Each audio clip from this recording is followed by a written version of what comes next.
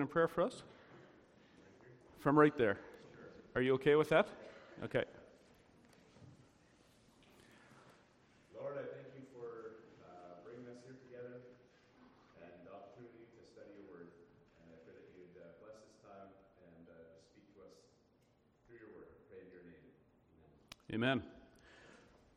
All right, so if you are in the church signal chat, then you will know that we are decided to take a 1-week pause on our working through the 1689 confession to commemorate what God has done in history in this week, which is the Reformation 505 years ago in 1517.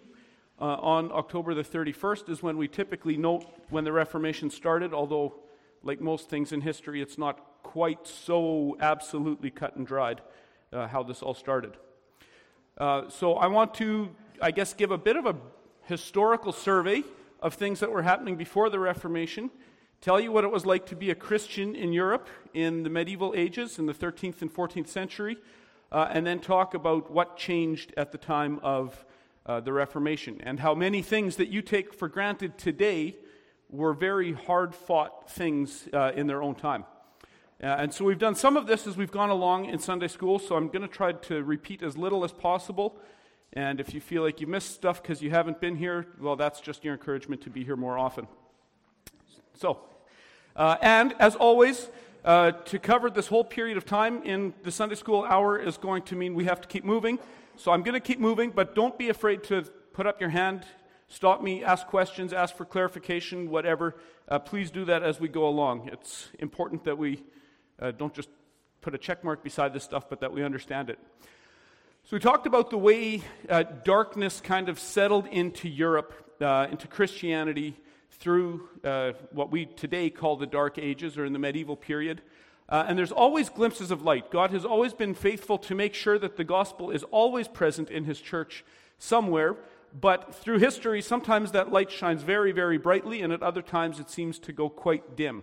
And in the time before the Reformation, things had gone quite dim. There was never one point in time at which the popes just said, now we are the infallible rulers. This just kind of happened slowly over time. Each city had a bishop in charge of it. The two most important cities in the Roman Empire are Rome and Constantinople. And so those two bishops decide one of them must be the supreme head of the church. And of course, that doesn't work to have two final heads.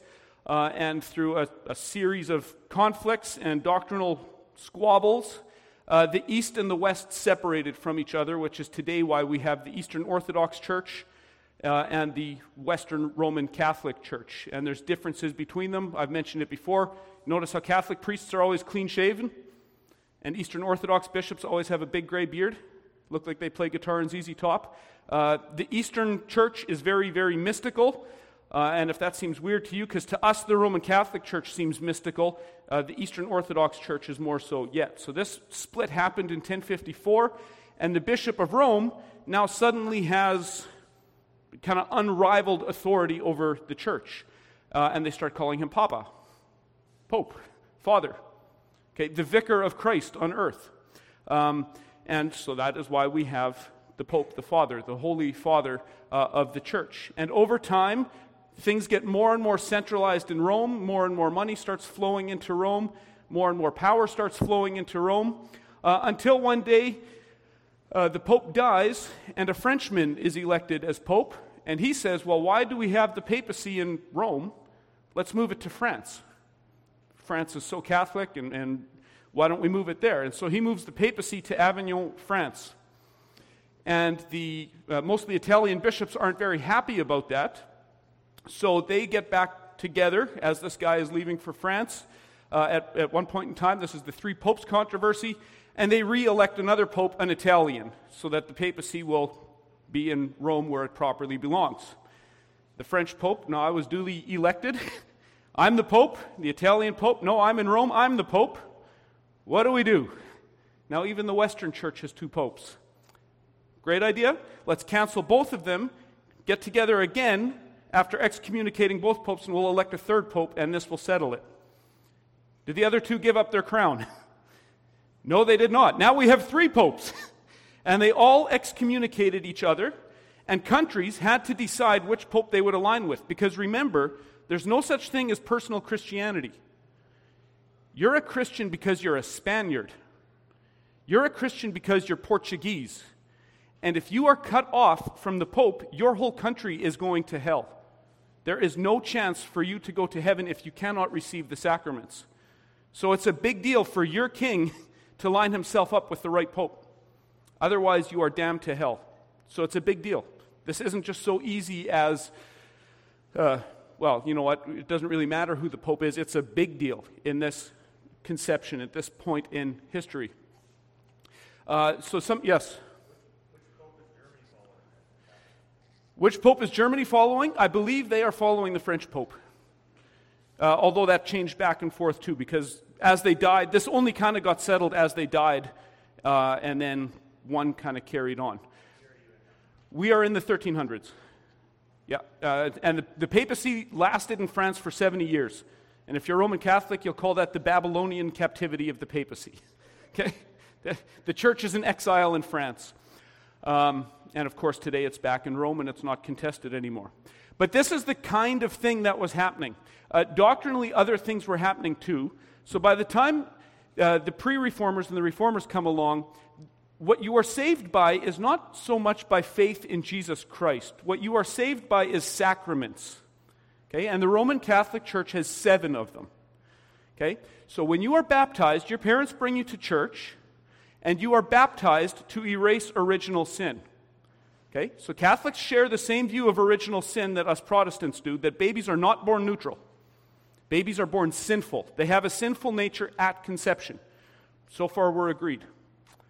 How does that sinful nature get overcome? Well, in Rome, it gets overcome by the waters of baptism. This baby has now been neutralized through the waters of baptism. Original sin is washed away, and so now this baby can cooperate with the church for his or her salvation. The Eucharist, I've mentioned this often, is very, very important in Roman Catholicism. The Eucharist is as important to them as the preaching of the Bible is to us as Protestants, because this is the means by which God teaches you and strengthens you.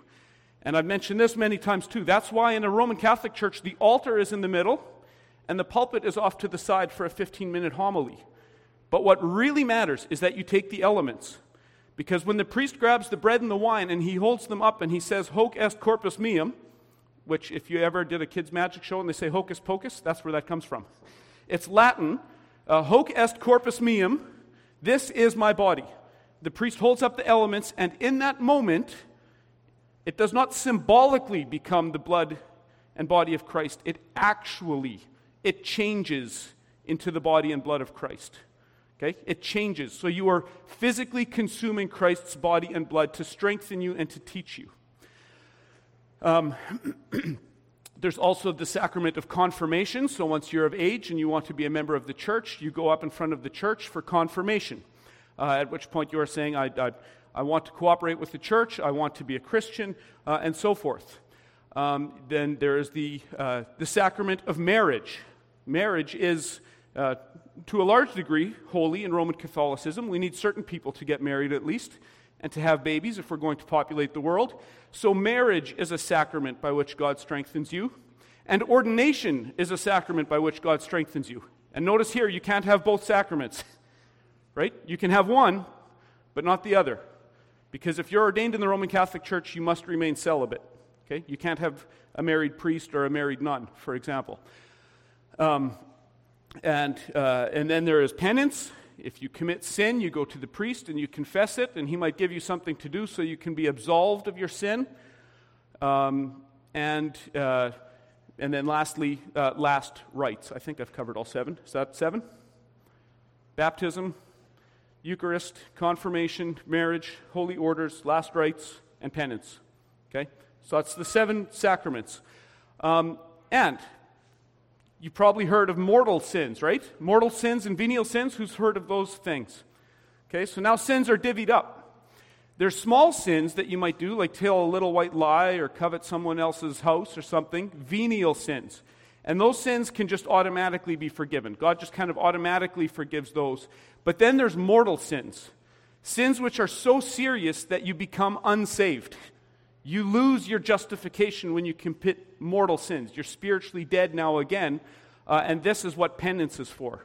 This is what going to the priest is for, and this is Roman Catholic doctrine to this day.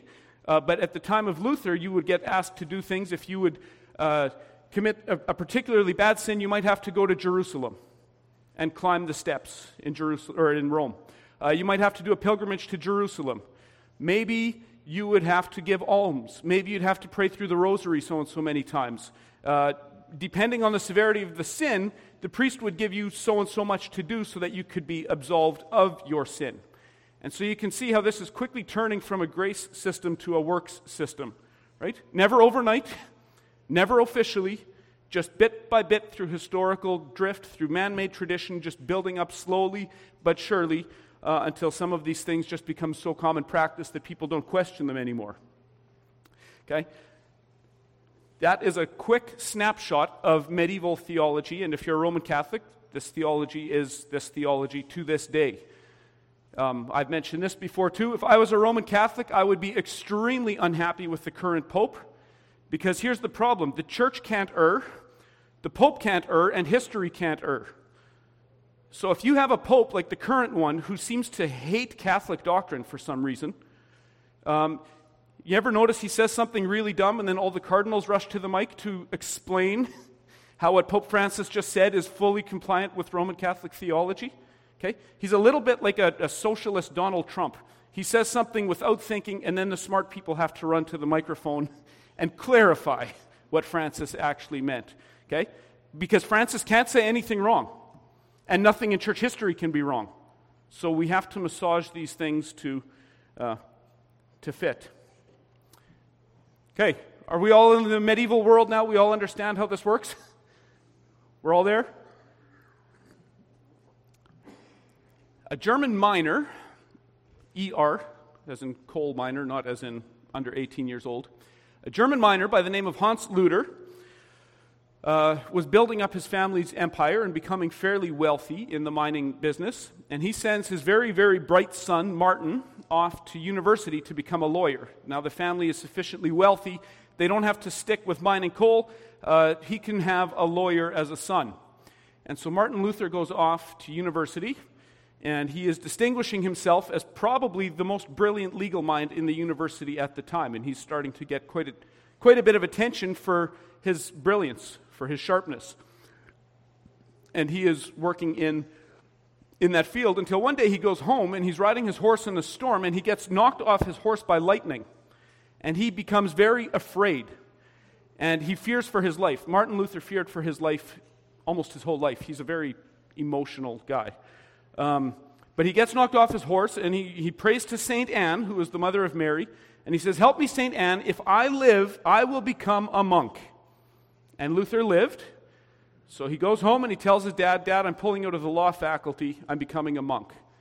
And his father is a bit disappointed because he's becoming such a brilliant legal mind.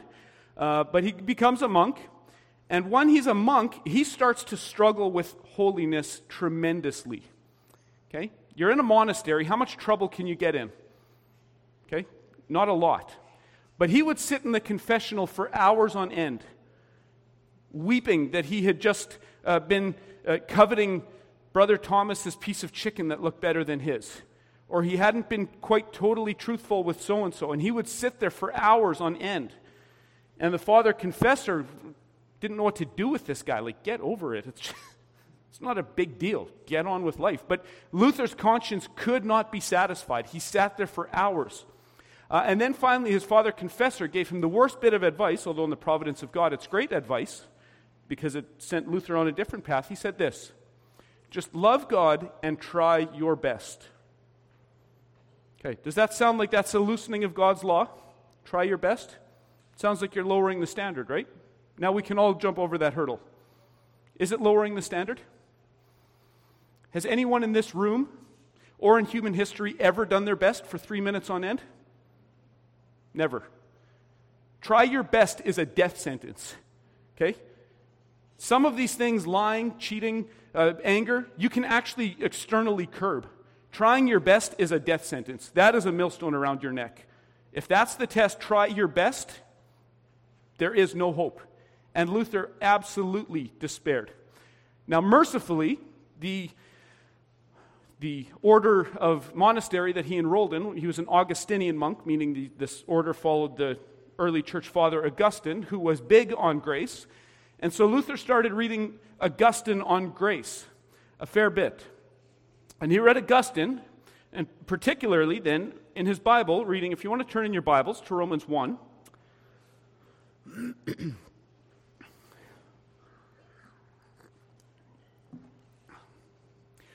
Romans 1, 16 through 17. This is the verse that caused the Reformation in the providence of God. For I am not ashamed of the gospel, for it is the power of God for salvation to everyone who believes, to the Jew first and also to the Greek. For in it the righteousness of God is revealed from faith for faith. As it is written, the righteous shall live by faith. Luther, as a student of languages, went back and he read this in Greek. And here's how people understood this at the time. The righteous shall live by faith. Faith equals righteousness. Faith equals how you're living. Faith equals good works. Okay? So the righteousness by which people were saved was their own cooperation with grace. That's how they were saved. You cooperate with the church. You cooperate with your works. Through your cooperation you are saved. And Luther read this and said, no, it's not that. The righteousness by which we're saved isn't the righteousness which I produce. It's the righteousness with which Christ covers me. And he was broken. And he said, it's like when I saw this, that the righteousness by which I'm saved is God's own righteousness by which he covers me. It's not my self-effort. He says that I was born again, and the windows of heaven opened up, and I walked through into the kingdom of God. And off we go with the Reformation. He was a brilliant enough mind. He had a teaching position at the university, and so he started teaching this stuff. And he started sending out monks and priests who started talking about grace in a different way that caught the attention of the church leaders. And they paid him several visits and wanted to see what he was up to. The Pope at one time kind of laughed it off and he said, he's just a drunken German. Let him sleep it off and he'll think straight in the morning again. They didn't take him very seriously at the time.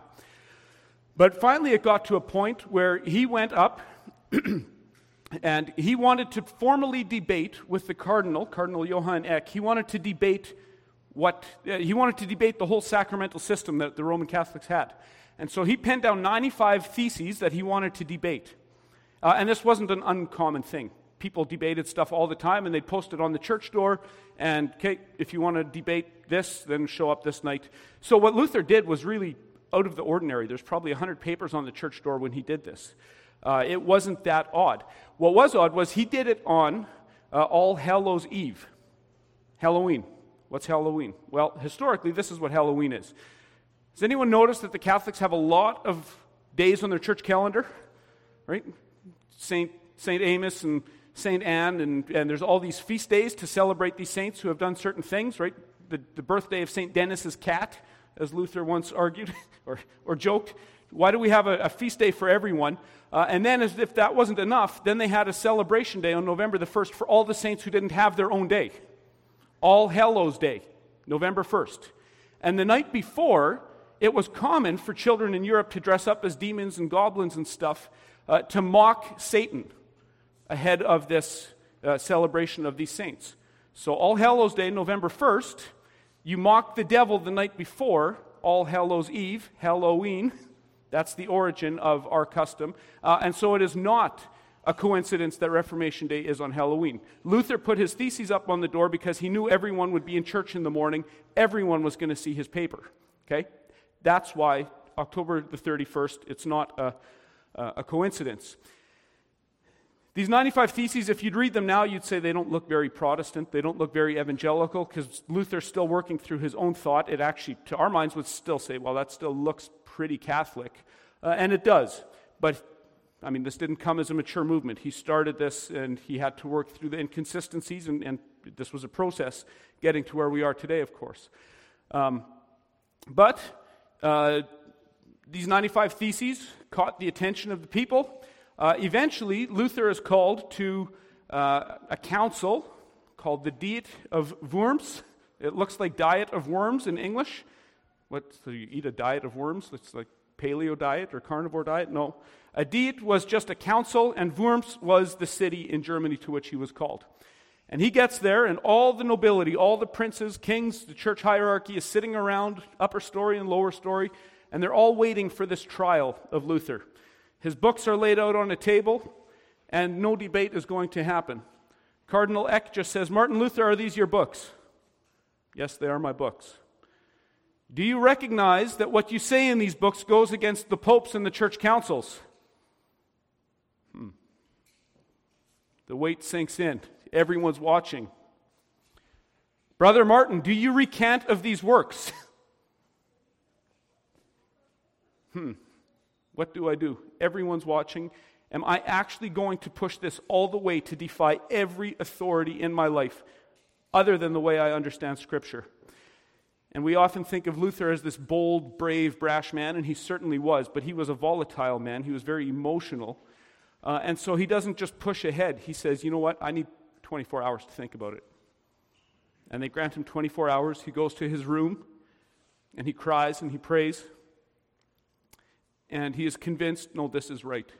So he goes back the next day. "Brother Martin, do you recant of these books?" And then we have his famous speech that he gives to the cardinal. "Unless I am convinced by the testimony of the Scriptures or by plain reason, for I do not trust either in the Pope or in councils alone, since it is well known that they have often erred and contradicted themselves, I am bound by the Scriptures I have quoted, and my conscience is captive to the Word of God.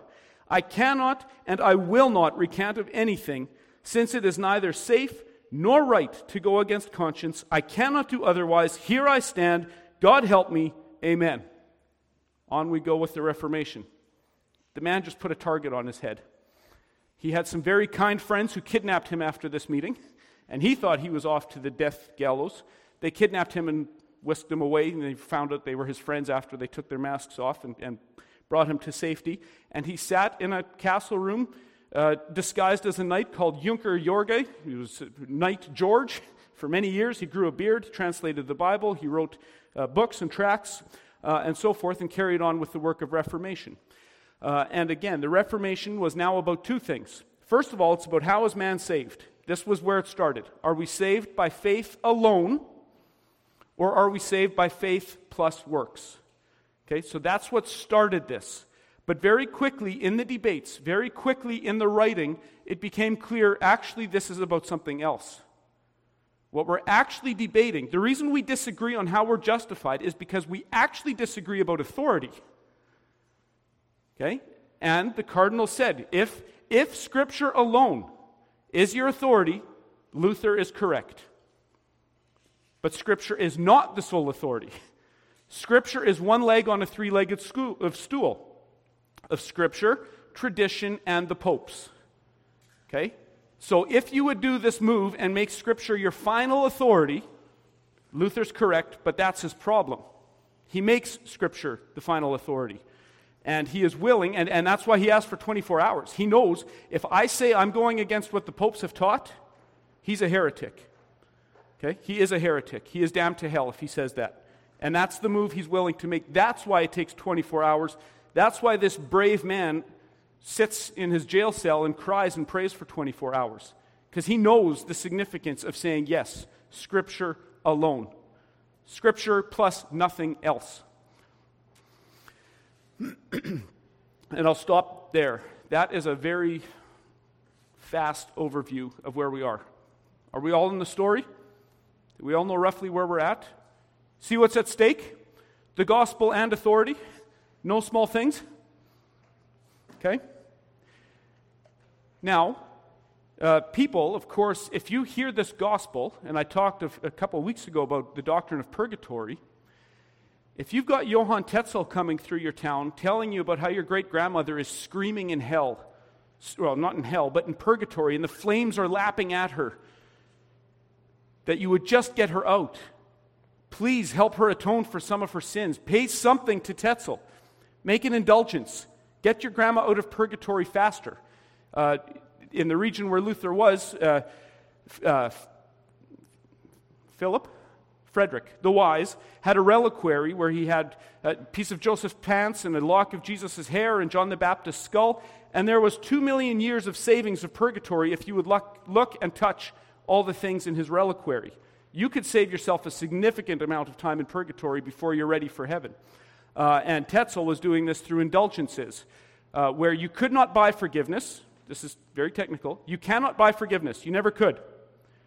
What you could get is the Pope applying merit from the treasury of merit in exchange for the good work of almsgiving. See the difference? You're not buying forgiveness. Do you see, if you're Tetzel, that this is a very big difference? Yeah. If you're Tetzel, this is a very important distinction. You're not buying forgiveness. All these surplus works of the saints is stored up in a treasury in heaven. And when Matthew in the Gospel says that the church has the keys to the kingdom, what that means is the Pope has the key to the treasury of merit. All these surplus good works that St. Anne and St. Denis did are stored up for you, and the Pope can apply that surplus good works to you in exchange for an act of penance like almsgiving. Okay? So if you ask a Roman Catholic, so it's buying forgiveness? No, it's not. It's accessing the treasury of merit in exchange for a good work, for cooperating with grace. Of course, we would see that very differently. But this is how you could get your grandma out of purgatory faster. How she would endure a few hundred less years of flames lapping at her and screaming in anguish.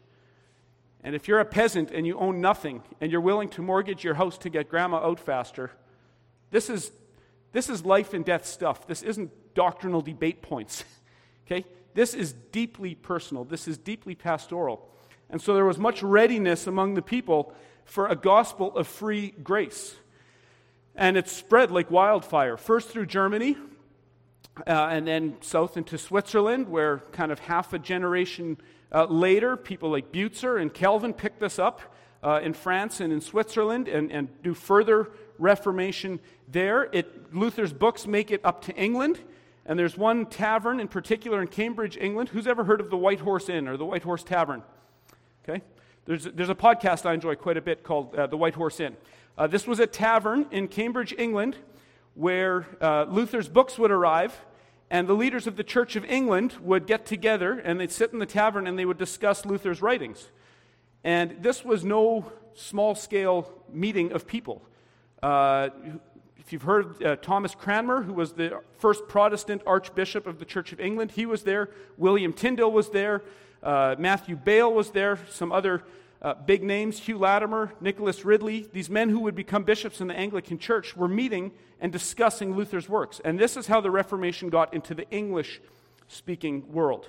So if you're a Protestant and you speak English, to some degree, you owe a great gratitude of thanks to an innkeeper in Cambridge, England. This is a historically significant place. And so the Reformation is going everywhere.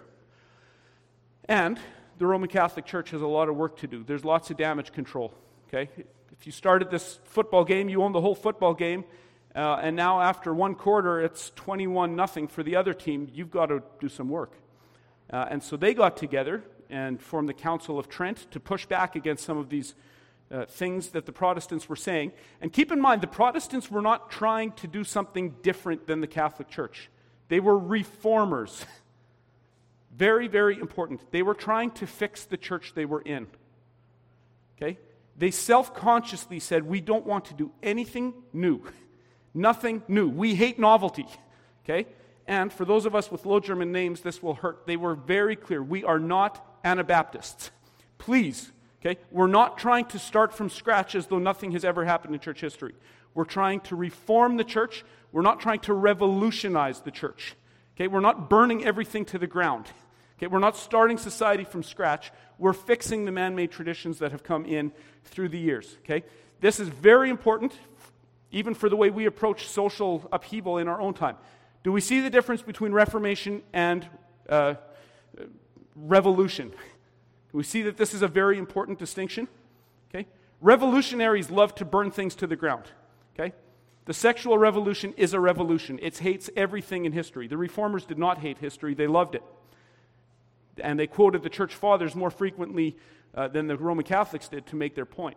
Calvin, in fact, before he became a Protestant, was a scholar of the early church fathers. So he quotes them liberally to make his point, that we're not trying anything new, we're trying to fix the church. So this is a reformation, it's not a revolution. And no Christian today should want a revolution. Revolutions are always violent. Okay? They always end up with someone losing their head. Always. That's not what we want. We want reformation. Slow, steady, according to the Word of God. Don't burn it down. Don't start over. There's wisdom in history. Rome, however, gets hardened, and they're not willing to make any concessions, so they call together a council that meets for about 18 years, the Council of Trent, to clarify Roman Catholic doctrine. And it's at this council that they actually formalize some of the things that were just common practice. Okay? You were free, as a Roman Catholic in the old world, you were free to believe that the elements didn't become body and blood, because there was no church document saying that this is official Roman Catholic dogma. It's just everyone believed it. Okay? At the Council of Trent, this is now official dogma. This is an article of salvation. If you don't believe this, you're going to hell. Okay? And it was at the Council of Trent, the final straw at the Council of Trent, when the Reformers got kicked out, was a statement on how we are saved, on justification, which is how this whole thing started. And in the Council of Trent, they authoritatively declared, as the church, as the vicar of Christ on earth, if anyone says he is saved by faith alone without regard to his works, he is anathema. Anathema. That's the word Paul uses in Galatians to say, God damn you. I'm not swearing. That's literally what it means. God damn you. If you say you are saved by faith alone, you are going to hell, and there is no chance for you whatsoever. You are kicked out of the church. You are cut off from the means of grace. There is no hope for you whatsoever. Get out. And so they're excommunicated. They're gone. They're out of the church. So there's no longer a church that they can reform. Now they are forced to build something. They're forced to start. And I'll maybe stop there again. Now do you see we've got two churches? The Reformers didn't want this. Okay? This isn't what they chose, but this was chosen for them. Now they have to start a separate church. See the difference? Okay? This is a lot of history. Are we going too fast? Should I slow down? Bring it back? If you're a regular here, we've covered some of this in the past. So they get to work recreating a church from the ground up. And it looks one way in Germany, where the Lutherans are clearly the majority group. It looks a little different in Switzerland, where there's Zwingli and Calvin and Butzer and a few others doing work in Switzerland and France. The Lutherans get to Scandinavia first, and so Scandinavia looks very, very Lutheran, and you see that to this day. You go to Lutheran areas like Wisconsin, where the Scandinavian immigrants, it's all Finlanders and Swedish people. What do you have? A little Lutheran church in every town, okay? Because the Lutherans got up to Scandinavia, okay? In England, the Church of England was largely Reformed, although that changed hands a few times depending on who the king or the queen was, whether the Church of England is Roman Catholic or whether it's Protestant. But same thing, you go up into Manitoba's Interlake, Toulon, Selkirk, what's on every little town? A little church with a square tower in the corner, because it's English, because it's Anglican, because that's who got there. Okay? You can see who settled an area by the way the churches look. Is there a central steeple, or is there a square castle tower in the corner? Anglicans. Okay? And it's more mainland Europeans if you see a steeple up in the middle. Okay? And some priests wear robes, some don't. Some continue on with a worship service that looks pretty Catholic but is not, like the Lutherans. Many of us would probably find it weird, almost Catholic looking, if you go to a conservative Lutheran church. But the substance of their gospel is the same as ours. Anglicanism may look largely the same, but in substance, we are together in our understanding of the gospel, or at least historically we are. Since the Reformation, of course, liberalism has come and made significant inroads into all branches, whether Catholic, Anglican, Lutheran, or other Protestant groups. Liberalism is probably a bigger dividing line now almost than the geographic origins of these churches. So today we live in a time where if you're a conservative Anglican and a conservative Lutheran, you probably have more in common with each other than two people in the Anglican church, one at a liberal church and one at a conservative church. So that the battle lines look different than they used to, I think. I think today the dividing line is liberalism. It used to be liturgy. And I'll stop again. Does that make sense? If you go drive around rural Manitoba, why churches look different in different towns? Why Clandeboye looks different than Gimli, for instance? Okay? There's reasons for that. It's not a fluke. People brought their churches with them when they came and settled this area.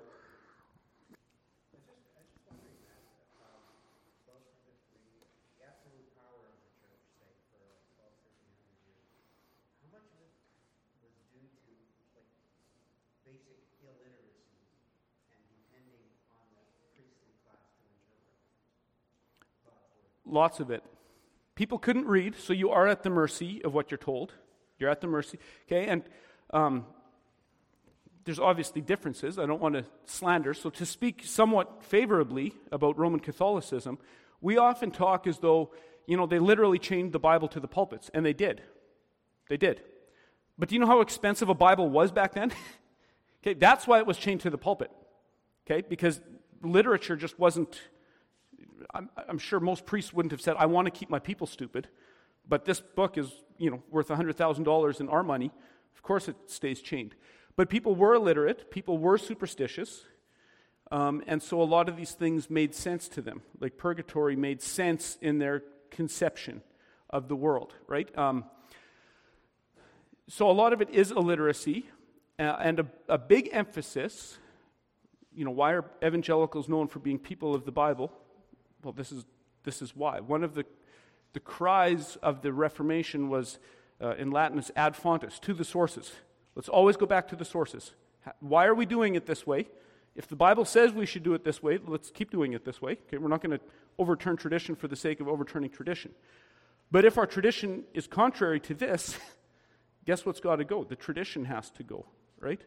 And so a lot of it was just simply as people could read, as people had access to the Bible, they started to see Luther is correct. And as recently, again, who remembers Pope Benedict, Cardinal Ratzinger, the German, just before Francis? Okay, he was a very conservative Roman Catholic, and he granted too. If we go with the Bible alone, the Lutherans were right. Then salvation is by grace alone. There's no works. The sacraments are helpful. Of course, he disagreed that that's the sole authority. But as recently as 10, 15 years ago, the official spokesman of the Roman Catholic Church said, if we go with Scripture alone, the Protestants are correct. So it is really, if you boil this all the way down, it's a struggle for authority. Okay? Is this the sole authority? Or I should say sole final authority. There are other authorities. But is this the final court of appeal? Right? And we talked about this when we were going through our confession, and I'll see how good everyone's retention is. Does the Bible make the church, or does the church make the Bible? Remember when we were talking about the books of the canon? What's included in the Bible? What's not included in the Bible? Remember how this became a debate? This is another debate. See, your starting premise decides where you end up. The Roman Catholics say you can't know which books belong in the Bible without Mother Church. See, right there. You can't do the sola scriptura thing, guys. Who made your Bible for you? We did.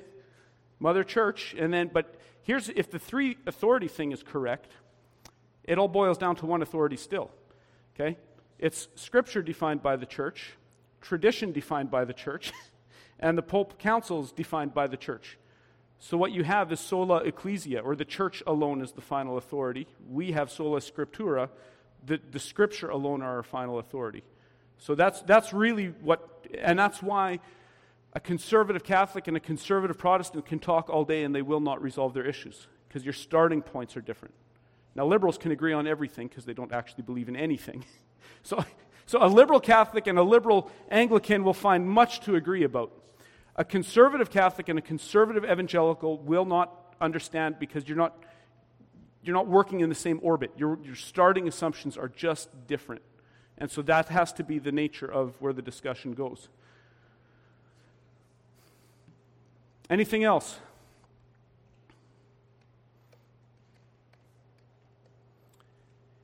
I'm going to mention a few things. and again, to be fair, lots of people think, and there's no right or wrong answer here, put your hand up if you heard that the Reformation was largely about corruption. Okay, I was taught that. Grade 8 social studies, Mr. Nickel. Okay, it's mostly about corruption. Was there corruption? Yeah. Here's a question. Do you know any evangelicals who are corrupt? I do. Okay, is that going to be the final test? No. Nope. It's not going to be the final test. The doctrine is the final test. There was plenty of Roman Catholic critics inside the church, like Erasmus, who was Luther's friend, that legitimately said about cleaning up the moral corruption in the church, and to a large degree they were successful. The Jesuit priests did a lot of this, and so a lot of the corruption was cleaned up. And Luther and Erasmus, they were kind of frenemies. And Erasmus once said, here's the difference between me and Luther. I am attacking the Pope in his belly, meaning his lusts. Luther's attacking him in his doctrine. Okay? All Erasmus wants is a morally clean church, but the doctrine was fine. Luther isn't happy with a morally clean church if the doctrine isn't addressed. So these two reformations look very different. The Council of Trent excludes the Protestants from being part of the church, kicks them out. But if this was just about corruption, we probably could get back together. The problem is, because the church cannot make mistakes, the Council of Trent can never, ever be rescinded.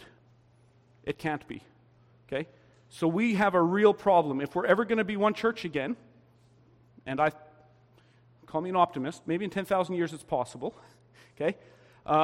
This is a major obstacle. No pope can say we're just going to throw away the Council of Trent that condemned all the Protestants to hell. You can't do that. They can't.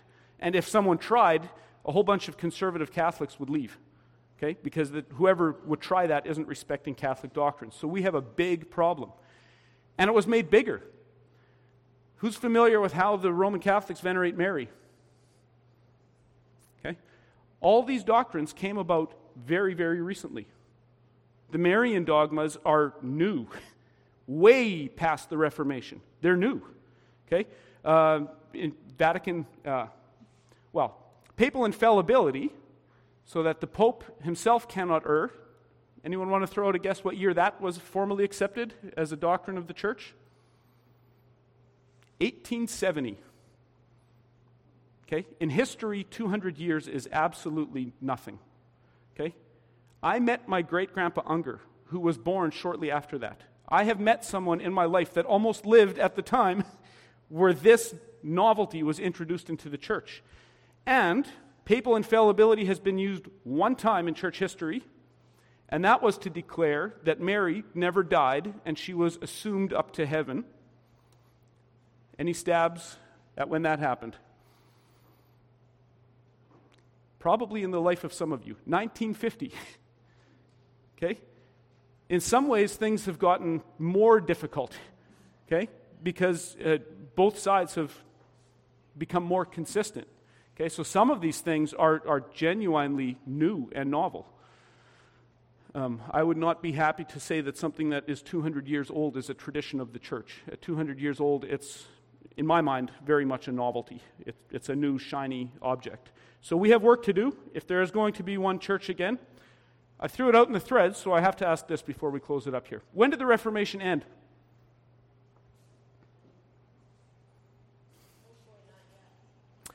Correct answer. Hopefully not yet. Yeah. Okay. Are we one pure church on earth? Are we one pure church on earth today? Sure doesn't look that way, does it? So is there work ahead of us? Seemingly lots. Okay? The Reformation is not over. The Reformation is ongoing. We always need to be conformed to the Word of God. Whether we're Anglican or Mennonite or non-denominational or Baptist or Methodist, you name it, there's lots of work to do. If we are going to have a pure church that honors the Lord Jesus on earth, there is lots of work. And it will all have to happen according to the standard of God's Word, or it will not happen. So the Reformation is not over. I'll stop there. That's a bit of the historical background. The message this morning is going to be from Ephesians, fleshing out how the gospel looks. So I'll leave it there. Any last questions? Discussion points? 1517, October 31st, 1517. So we're 505 years in. Yep. Anything else?